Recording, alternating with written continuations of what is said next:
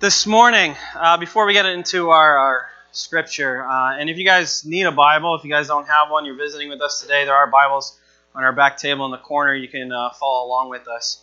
But before we get into it, we're going to be in Psalm 73, so you guys can turn there into the scriptures. We're going to spend our time there. As you know, many of the times that I've preached here, I've been in the Psalms. I love the Psalms. A lot of the songs that we even sing, even this morning, God My Rock, comes from the Psalms. And we're actually going to look at a portion in Psalm 73 here where the psalmist actually says those words, God, you are the strength of my heart. It's such a fitting song that we've been singing as we listen to those words and sing them to the Lord. This morning we're going to look at why do we say those things? Why do we do that? But before we get into the word, let's open up in prayer. Father, we thank you this morning, Lord. I thank you for the mighty privilege it is to speak before your people, Lord. Thank you. You are so good. There is no one like you, Father. This morning, as your Spirit is here in this place with us, that you would give us ears to hear, Father, that your word would penetrate our hearts, that would not just be mere words, but as we have just looked at and talked about with the catechism, this is truth. This is truth, and it impacts our life. It makes a difference. And Father, we need help living it out in our lives because we stumble, we fall, our flesh is weak. But God, you are the strength of our hearts. Be with us this morning, I pray. In Jesus' name, amen. So, Psalm 73, if you are there, the psalmist says, the label for this psalm is God is my strength and portion forever. And it is a psalm of Asaph. And many of the psalms that we read are from David and some other people, and there are 12 psalms attributed to the man named Asaph. And to get an idea of what he's talking about here, we need to understand a little bit about his background of who he is. Why this is such an important thing to him. What is his background? Where is he coming from? Why does he have these words for us today? So in 1 Chronicles 6, in the beginning, it talks about the lineage of the tribe of Levi. The Levites were where the priests came from, the musicians. And so it is here that it tells us that Asaph, I'm going to mix that up quite a few times. But Asaph was from the tribe of Levi. In 1 Chronicles 6, verse 31, it says, These are the men whom David put in charge of the service of song in the house of the Lord after the ark rested there.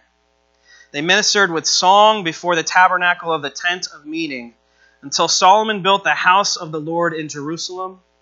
And they performed their service according to their order. And then down to verse 39. And his brother Asaph, who stood on his right hand, namely Asaph the son of Berechiah, son of Shemaiah. He is listed among the men that David appointed to be a minister before the tabernacle, the tent of meeting. As you know, in David's time, they had the Ark of the Covenant. It was the Levites who would carry it. All right, they were moving around from place to place. They would have a temporary dwelling place for the Ark of the Covenant, which contained the 10 Commandments, the two stone tablets that were given to Moses. And it was a big thing. It was where God rested. It was where his presence was. And that's very important to the Israelite people.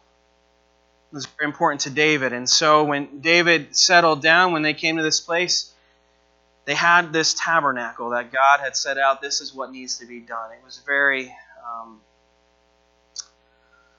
opulent. There was gold, there was jewels, it was amazing. And it was all to glorify God. And Asaph is among this. In 1 Chronicles 16, 4 and 5, it says, Then he appointed some of the Levites as ministers before the ark of the Lord to invoke, to thank, to praise the Lord, the God of Israel. Asaph was the chief. And then later on in verse 16, David also commanded the chiefs of the Levites to appoint their brothers as the singers who should play loudly on musical instruments, on harps, on lyres, and cymbals to raise sounds of joy. So the Levites appointed Heman, the son of Joel, and of his brothers Asaph, the son of Berechiah. Asaph, he's a minister before the ark. He served under the reign of David, and he has an important job to do. It's from his family line that comes down that it is most like a minstrel choir. Many of them are musicians, almost like a guild, where this is what they do. This is what they make music to the Lord. In 1 Chronicles 25, it said, David and the chiefs of the service also set apart for the service the sons of Asaph and of Heman and of Jeduthun, who prophesied with lyres, with harps, and with cymbals. The list of those who did the work and their duties was, of the sons of Asaph, Zakur, Joseph, Nethaniah, and Asherlah, sons of Asaph, under the direction of Asaph, who prophesied under the direction of the king. So he's a musician. He sings with his words. He plays with musical instruments to glorify God. And it says they use this to prophesy before the Lord. So he's a musician. He's a seer. And it's all to glory to God. He served under David, and he also served under King Solomon. David wasn't allowed to build the temple. All right. God said, you will not be the one to build my temple with all of the bloodshed that is on his hands. He said it will go to your son Solomon. He will be the one that will build my house. And so under Solomon, at the dedication of the temple in 2 Chronicles chapter 5, verses 12 through 14, it says this. It says, and all the Levitical singers, Asaph, Heman, and Jeduthun, their sons and kinsmen, arrayed in fine linen, with cymbals, harps, and lyres, stood east of the altar with 120 priests who were trumpeters. And it was the duty of the trumpeters and singers to make themselves heard in unison in praise and thanksgiving to the Lord. This is a man who has dedicated his life to the Lord. He was set apart to be a minister in music, in song, in musical instruments. And so what he has to say is very important. In Psalm 73, to know what his history is, to know where he comes from, what his mindset is, to be praising God, to be before him, to be making music before the congregation as people come in. He's proud of that. He enjoys that. It's a great privilege and an honor. But in Psalm 73, what happens is this man gives us an insight into the inner workings of his thoughts. And I'm sure that what he has to say will resonate with many of us. I know it resonated with me when I read it. Because it's something that we wonder. It's something that is on our minds as we go about. Do I continue to serve God? Do I continue to move on? Is it worth it? Is it really worth it? All the pain, all the hardship, when I see everything else going on around me, is it really worth it to dedicate my life in service to God? He's going to talk about that. So let us look at Psalm 73 if you are there. It begins in verse 1. It says, truly God is good to Israel, to those who are pure in heart. It says, but as for me, my feet had almost stumbled. My steps had nearly slipped. For I was envious of the arrogant when I saw the prosperity of the wicked. He starts off his psalm by letting us know where his heart is currently. He says, truly God is good to Israel, to those that are clean in heart. I want you guys to know that. To the hearers, to those that are listening, I want you guys to know God is good. What I'm about to say next comes from my own heart, my own thoughts. But after wrestling with this, after dealing with this, I want you to know firsthand, God is good. God is good to Israel, to those who are pure in heart. He is good. But he has this inner turmoil within him. He says, but as for me, my feet, they almost stumbled. As our feet take us, as he's walking, as he's serving the Lord, as he's singing before him, he's ministering. His sons are ministering as well. He said, as for me, my feet almost stumbled. My steps had nearly slipped. All right, some things that were going on inside me. I was envious of the arrogant. As I looked out, I saw the prosperity of the wicked. And he says, I'm perplexed. Why? Why is this happening? Why is this going on? I've served.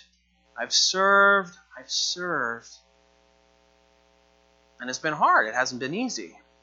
But I look out, I see, look, these arrogant men, these arrogant people. And they're doing well. They're not having hardships. They're not having the same troubles. And that's what he goes on to tell us. He says they have no pangs until death. Their bodies are fat and sleek. They don't have the same worries. They don't have the same concerns. And this isn't just something that Asaph is thinking about. This comes up time and time again in Scripture from the prophets, from people wondering, why, God? Why? Job himself questions this when he was talking in his discussions with his friends as they came. Job is suffering. Why are these things happening to me? His friend said, one of them tells him, well, things happen to those that are wicked, that are not upright, that are going on. And his response to his friend was, in Job 21:7, he says, why do the wicked live, reach old age, and grow mighty in power? If God is really judging them for their wickedness, for their things, why does it seem this way? That they just continue to grow up. They just continue to get better and better. They continue to get more arrogant. In Jeremiah, the prophet Jeremiah deals with this too. In verse 12:1, he says, righteous are you, O Lord, when I complain to you. He knows, Lord, I don't understand everything that's going on, but I'm going to let you know what I don't understand, and I'm going to question you. He says, yet I would plead my case before you. Why does the way of the wicked prosper? Why do all who are treacherous thrive? Why does that seem to be the case, God? Why, as I look out, Jeremiah, the lamenting prophet, seeing all that is going on, why do the wicked keep getting stronger? Why do the wicked keep on gaining power? Why are they still able to do all that they are able to do? In Malachi, chapter 2, verse 17, the discussion, the prophet he says, you have wearied the Lord with your words, talking to the Israelite people. He says, but you say, how have we wearied him? How have we wearied the Lord? He says, by saying everyone who does evil is good in the sight of the Lord, and he delights in them. Well, that's some strong words. God, everyone who does evil is good in your sight. You delight in them. Seriously? After all that the Lord has done, this is why it was wearisome to the Lord, the prophet is saying. He's saying, because you are saying these evil things that are not truth about God. He says, or by asking, where is God's justice? Where's the God of justice? And this is what Asaph is getting at as well, as he's wondering to himself, if God is just, why do the righteous suffer and the wicked prosper? Why is this the case? Have you ever asked yourself that question? Have you ever wondered why, as we look out into our world, why it is the way it is? Why do those that do evil, why do those people that continue, whether it's to sell drugs and amass fortunes, whether it's just to push down the poor and the needy and take advantage of them, whether it's corporations, as we've been looking at the minor prophets, as Pastor Jacob has been taking us through, some of the words against them is that you take advantage of the poor and needy. You don't care about them. You are only care about your own selfish desires. And yet they were prospering. They were prospering. They were prospering. But as we've been looking at the minor prophets, it says there will be a time that will be accounted for.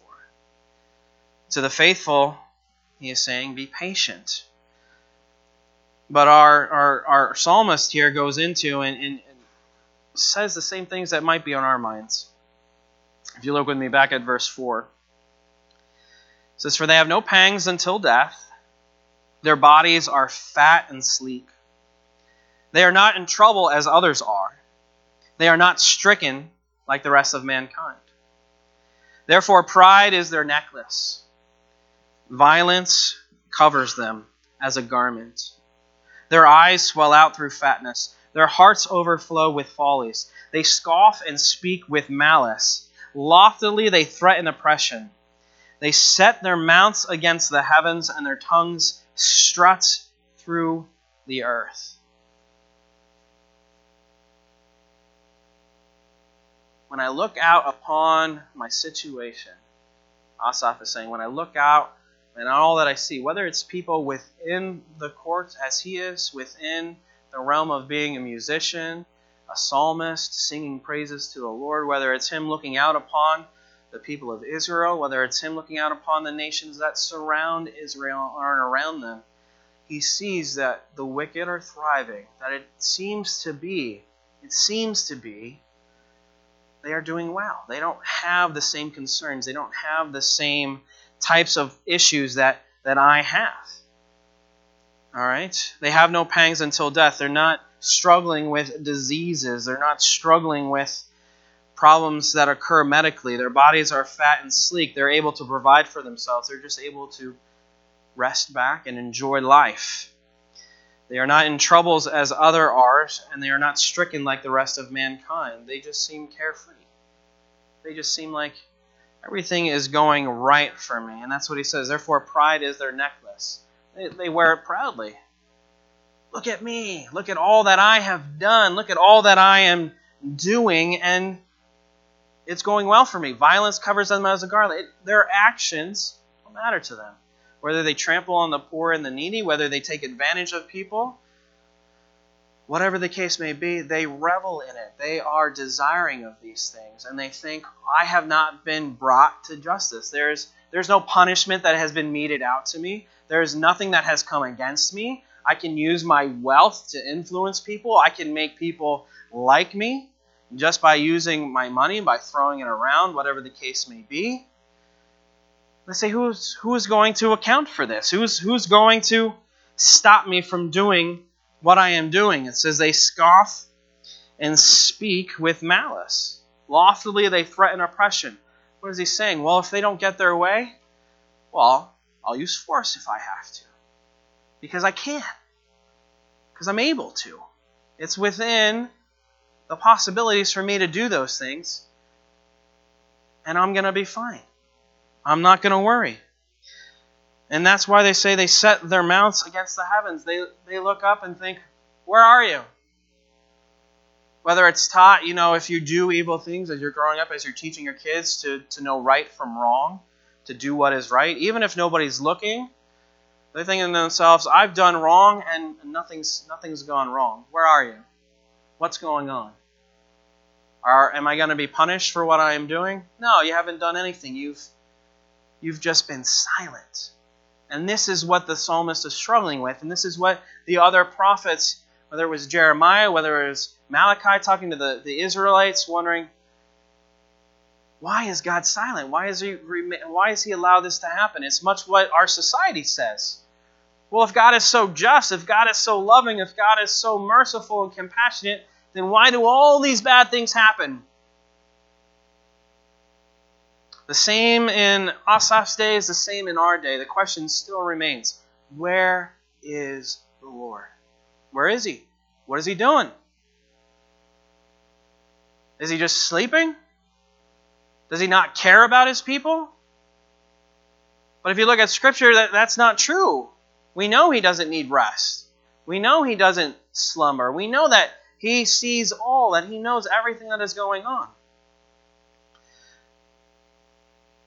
But it doesn't quiet these thoughts in Asaph's mind. It doesn't quiet his mind to think, why?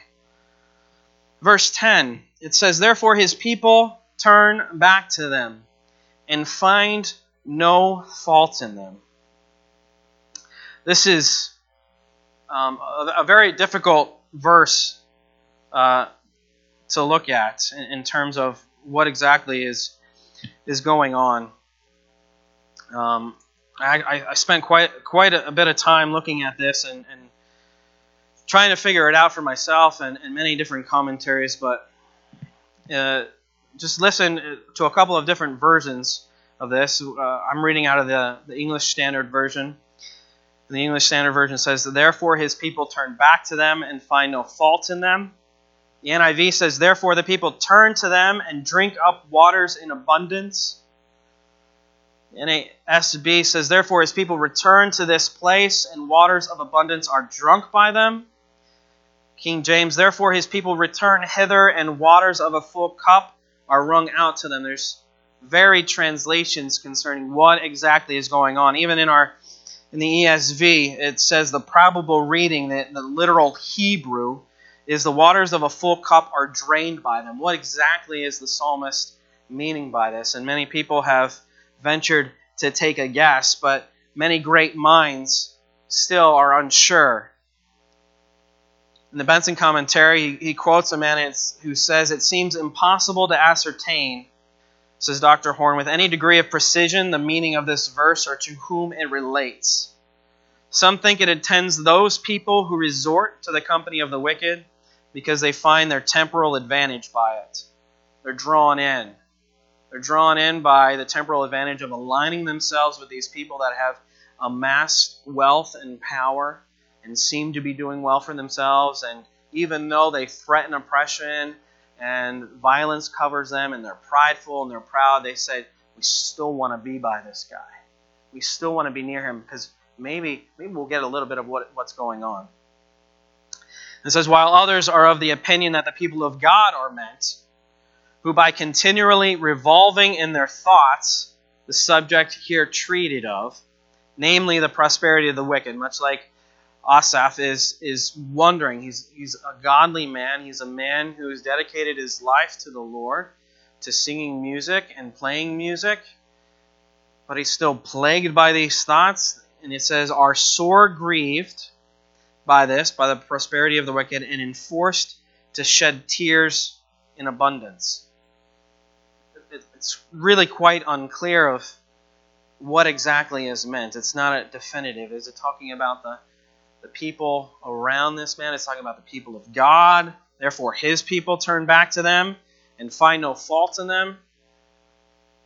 And I think given the context of what Asaph is looking at, of himself looking out onto the world, being envious of the arrogant, the prosperity of the wicked, so I think it more denotes that people who see this, who are wondering, much like himself, they turn to them and say, because God has remained silent. And this is false thinking, but because God has remained silent, can we fault them? Can we say that there is anything that they are doing wrong? Because if they're not being brought to justice, if God is not meting out punishment, if God is not bringing them to atonement for their sins, then how are we going to say, this is wrong, this is not right?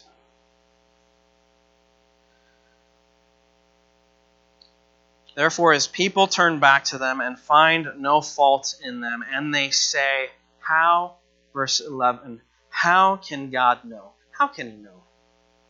Is there knowledge in the Most High?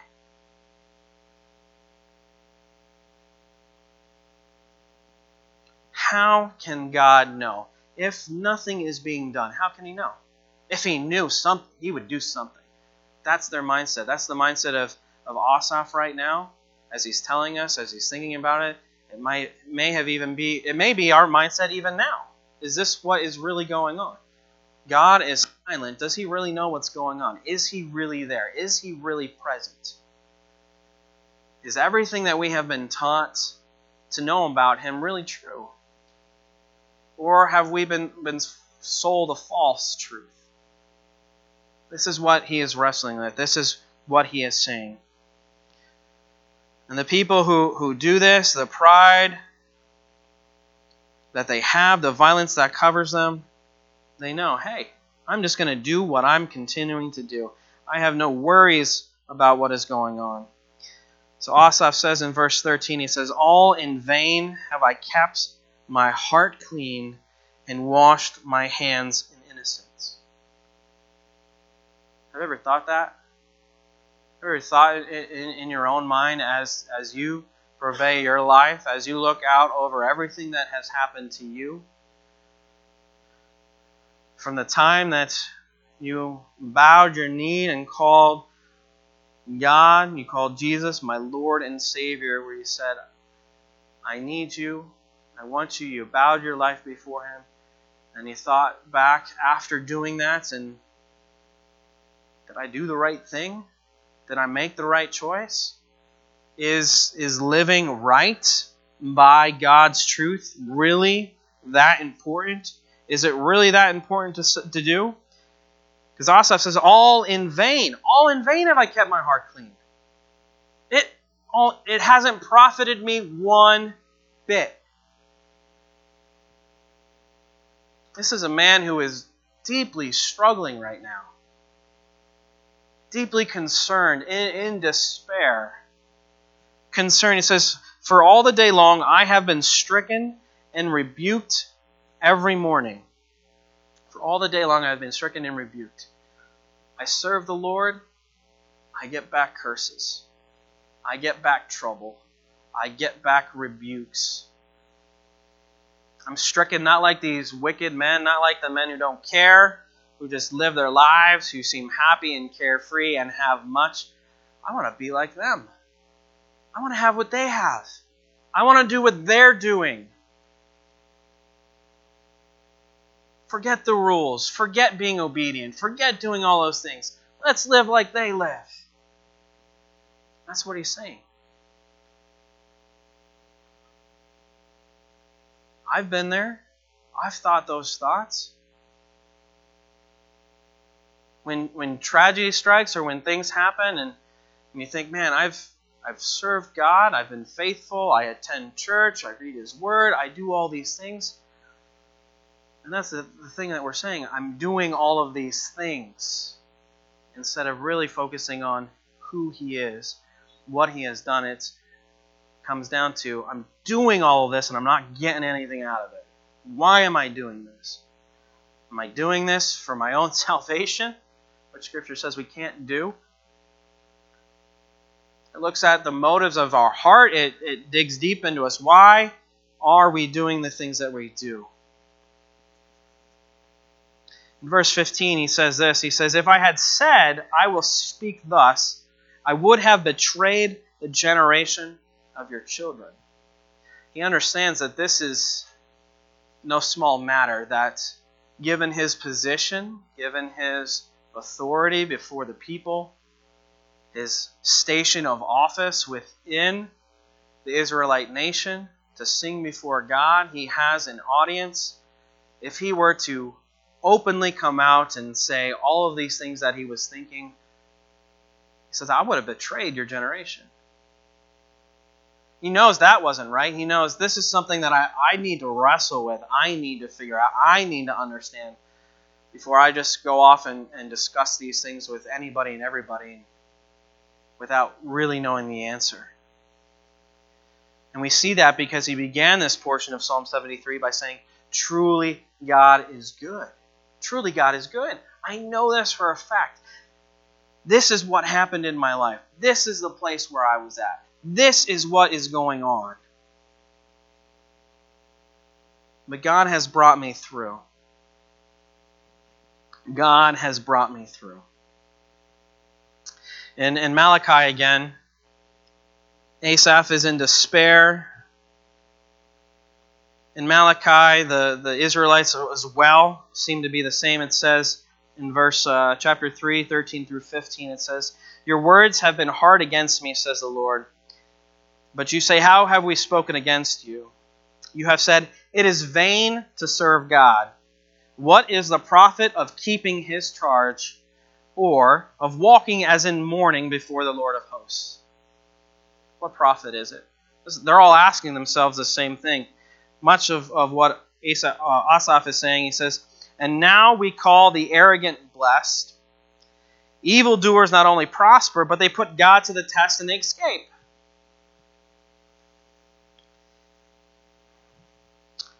But in Isaiah 5, verse 20, it says, "Woe to those who call evil good and good evil, who put darkness for light and light for darkness, who put bitter for sweet and sweet for bitter." Woe to those that feel this way, that come to this conclusion, that after looking at these things and say, no, this is how it is. Evil is good and good is evil. Why? Because it profited me nothing. Isaiah says, woe to those that feel that way. And Asaph has come to that understanding as well, to know that. In verse 16, we have a switch in verse 16 and 17, a reorientation for him. It says, "But when I thought how to understand this, it seemed to me a wearisome task, with all of these thoughts rolling around in my head, to just sit back and to just continually pore over these things." Have you ever done that, just to sit back? Something hard is in your life or difficult or different, and you just sit down, or you're in your bed at night and you're laying down and your mind just won't shut off. It just won't go to sleep.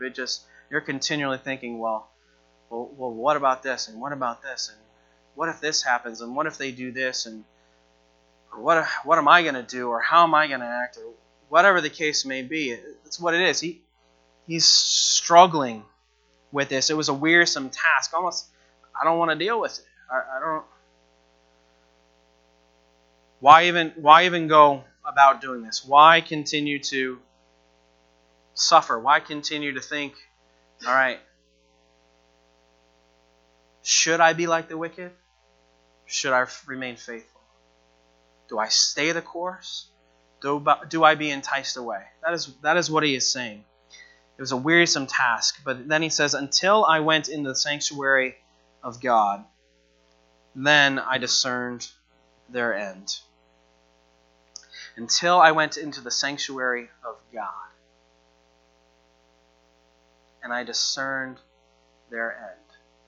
The issue here is, when we look at life, we are looking through our own spectacles. We're looking through our own eyes. We're only seeing a small portion of what is going on. We're only getting a few glimpses of the overall picture. And to us, it seems like everything is chaotic. Everything is just going bonkers. Evil is winning the fight. Evil is doing great and awesome. And here am I serving the Lord.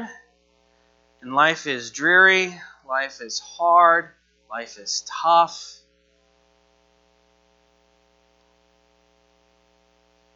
When asking yourselves about raising your children, how am I going to raise them? Am I going to raise them in the knowledge of the Lord? Well, what happens when they talk about it at school and people are picking on them? Or what do?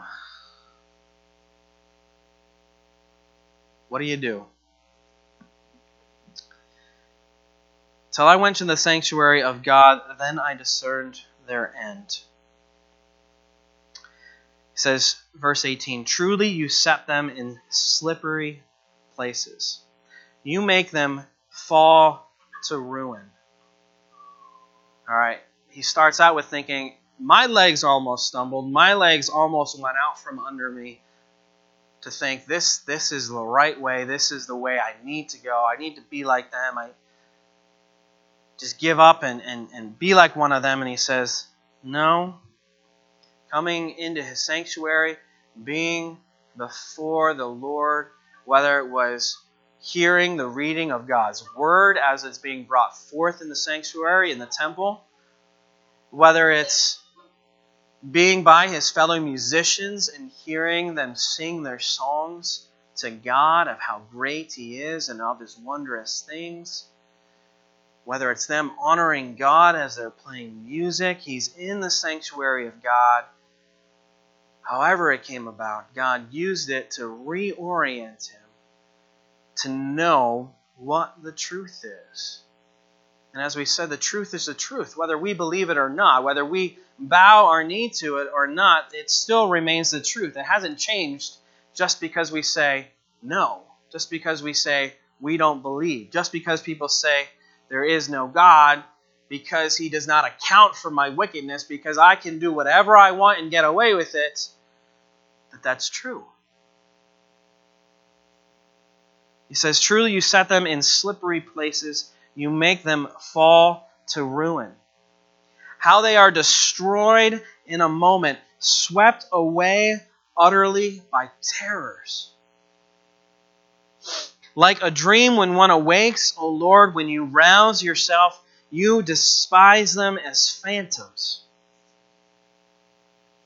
He's looking at the big picture. He's not looking through this small window of his own eyes, but he's looking at it in the grand scheme of things, of how God looks at things and thinking, God, you are in control. You know these things. I know these things, but I've been doubtful of these things. I have been concerned with these things because I've been looking at my own life, thinking about my own feelings, how my life has gone, and I'm discouraged, I'm despair, I'm depressed.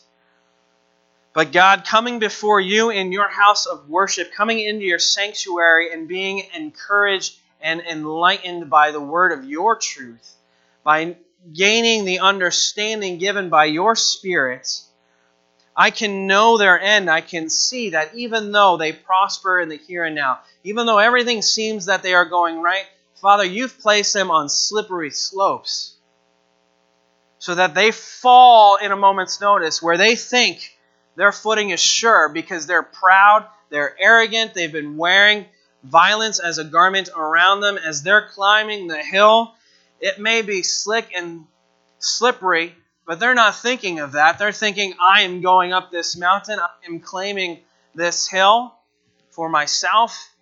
And I can do it because no one is going to stop me. And then all of a sudden, bam! Their feet are taken out from under them. They're tumbling. They're going down. They're going down hard.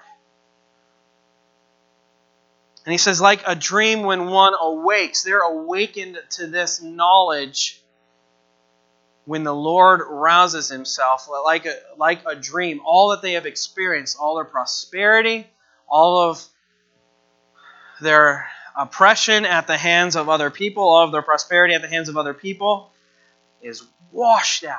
It's gone. And it's as if it was a dream to them. That now their end, what they are suffering, is terror. Is complete and utter despair for themselves. They are destroyed in a moment.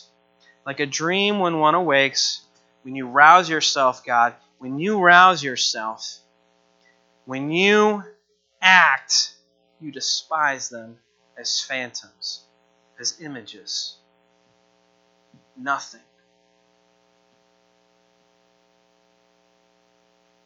As if they are nothing.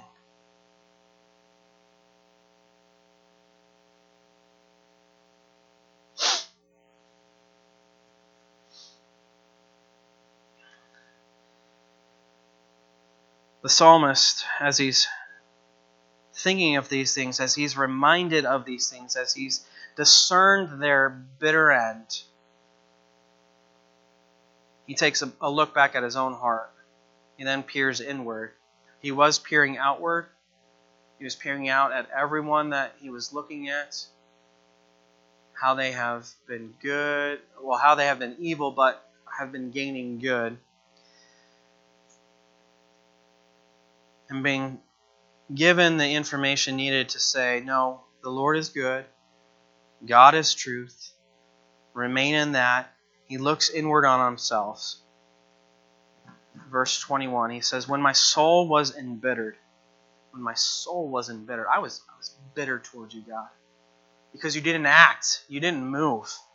I was bitter to you. When I was embittered in my soul, when I was pricked in heart, he says this, I was brutish and ignorant. I was like a beast to you. He's thinking back of, with remorse, how could I have acted towards you in such this way? How can I have been so evil towards you, so brutish towards you, embittered, ignorant of the truth, not wanting to believe it? I was like a beast to you, not caring about your perspective, not caring about your feelings, not caring about what you think of all of these things.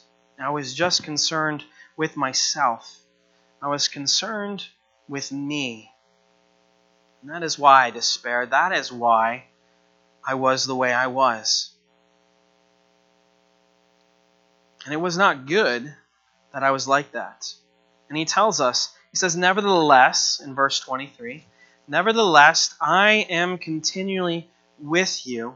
You hold my right hand. Despite my feelings, despite how I treated you, despite those things, Father, you stood by me. You were still there. You remained faithful. I am continually with you. You hold my right hand. You guide me with your counsel, and afterward you will receive me to glory. Whom have I in heaven but you? And there is nothing on earth that I desire besides you. My flesh, my heart may fail, but God is the strength of my heart and my portion forever. He turned inward and on himself to think, I've treated you poorly, I've treated you with disregard, and yet you kept me. Yet you saved me. Yet you keep me because of who you are. Not because of what I've done or how I have acted, but simply because that is your character. That is who you are. You guide me with your counsel, and afterward you will receive me to glory. He is brought back to the knowledge of God. In Psalm 37, Psalm 37 is closely aligned with this psalm, and Psalm 37 is a psalm by David. And David gives some instructions about the wicked and about what is going on. And so I'm going to read from a couple of verses from Psalm 37. But if you do have a chance, I would encourage you to, if you go home, to read the whole psalm in its entirety, Psalm 37, to get all of it. But David, in his instruction, says in verse 1, fret not yourself because of evildoers.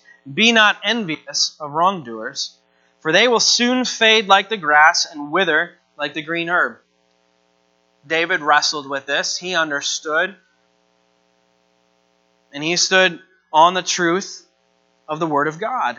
In verse 12 of the same psalm, it says, the wicked plots against the righteous, gnashes his teeth at them, but the Lord laughs at the wicked, for he sees that his day is coming. The Lord laughs to think, well, the wicked are just going about their thing. They think, hey, everything's good. I'm not going to be accounted for. And God's in heaven, and he's laughing. Because he knows, he sees the day of their end. He knows what is coming. Verse 20, it says, but the wicked will perish. The enemies of the Lord are like the glory of the pastures. They vanish. Like smoke, they vanish away. What seems beautiful and resplendent as you look on upon a field, whether it's arrayed in all different colors and flowers, and the vestiges that it has, in an instant, if a fire comes up, what? It's gone. That's what David is likening it to. The wicked, even though it seems beautiful now, in an instant it's gone. They will vanish away. Verse 23 says, the steps of a man are established by the Lord. He delights in his way. Though he fall, he shall not be cast headlong, for the Lord upholds his hand. This is what I believe that Asaph has been a part of. Though he stumbled, though he's considering these things, he was not cast headlong out. But the Lord held him there, held him steady, held him fast to not fall completely. In Proverbs 3, it tells us, trust in the Lord with all your heart. Do not lean on your own understanding. In all your ways acknowledge him, and he will make straight your paths. Be not wise in your own eyes. Fear the Lord and turn away from evil. Do not be enticed by evil, but turn away from evil. It will be healing to your flesh and a refreshment to your bones if you do these things. If you trust in the word of the Lord, if you carry this out, it will be done. Asaph said, "My flesh and my heart may fail.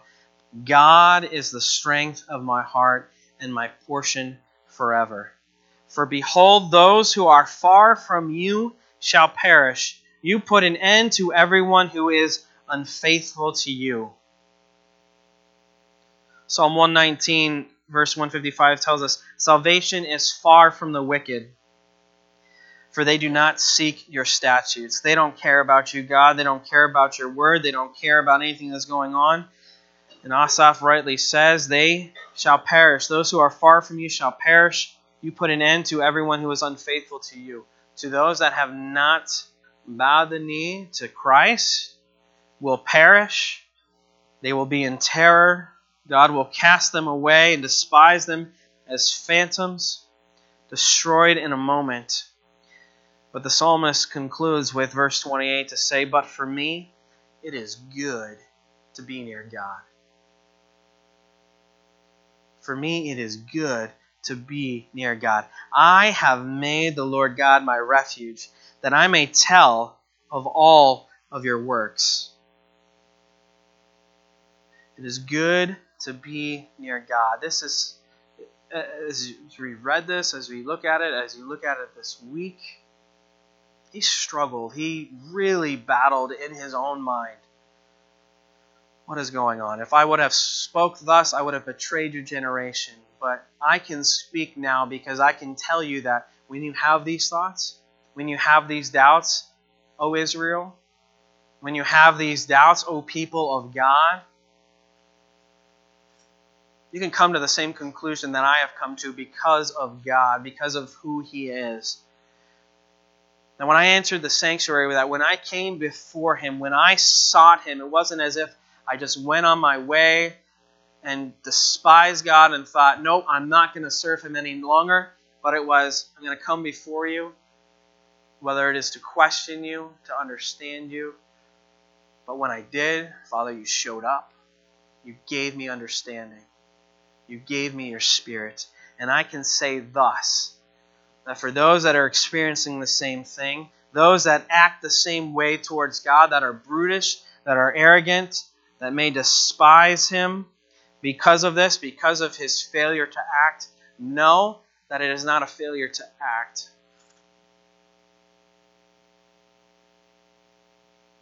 Know that they will be accounted for, even as we've been looking at the minor prophets. Their sins will be accounted for. It may not be immediate. It may not be right now.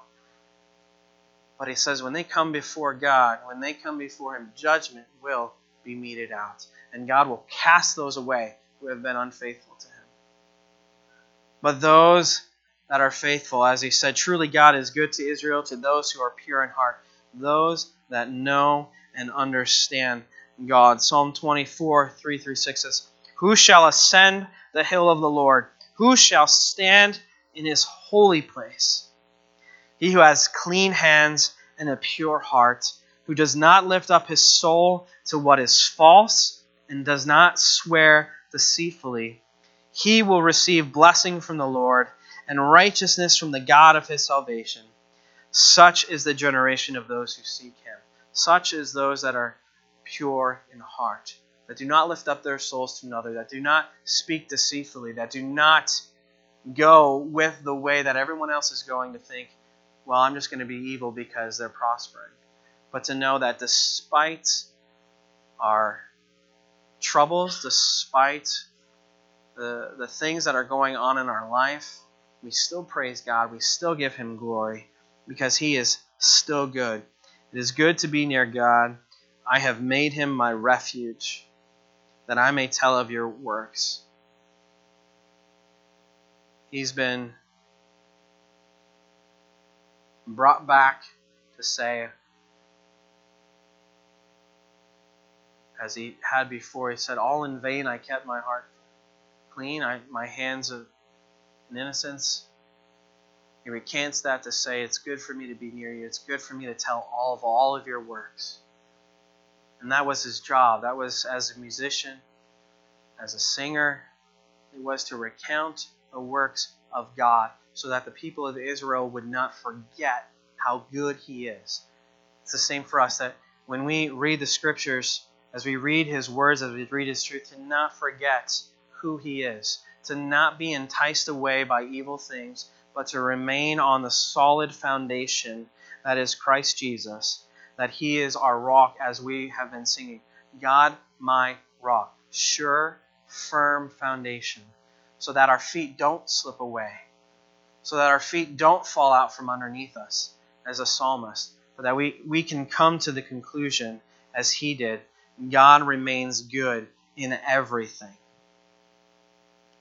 And I close with this. And Jesus telling his disciples in John 16:33, as he's saying he is going to be leaving them soon, he says, I have said these things to you, that you may have peace. That in me you may have peace. In the world you will have tribulation, but take heart, I have overcome the world. This is a temporary place. Temporary, despite all of its hardships, it's temporary. Our citizenship, Paul tells us, is in heaven. It's besides God. That is what we look forward to. The wicked, they may be prosperous for now, but this time is short. This time is ending soon. But to spend eternity with God is far more important than to enjoy unabashed riches in the here and now. That is what he is telling us. Let's pray. The band can come forward. Father, we thank you this morning, Lord, as I was studying this psalm and looking at the heart of your servant, thinking back on my own life and thinking of how I had wrestled with these same thoughts, wrestled with the same things. Do I continue to serve you? Because it looks like all I get is trouble. Or do I be enticed away to evil? Father, you are so good and so great. Father, you remind us, you reorient us to your perspective, to let go of our selfish desires, to let go of our sinful life, and to rest in the perfect life of your Son, Jesus Christ, who died in our place. You placed your punishment upon him for our sins, that we can come to you, that we can know you truly, to be truly called your sons and your daughters of the Most High, to be counted among the righteous, not because of our righteousness, but because of your Son's righteousness placed upon us. And Father, this morning I pray that if there are any here that do not know you, Father, I pray that they would be pricked in heart this morning to consider the words of your servant Asaph. What shall I do? Serve the Lord or serve myself? Father, I pray that you would rend hearts to you this morning. And we ask this in Jesus' name.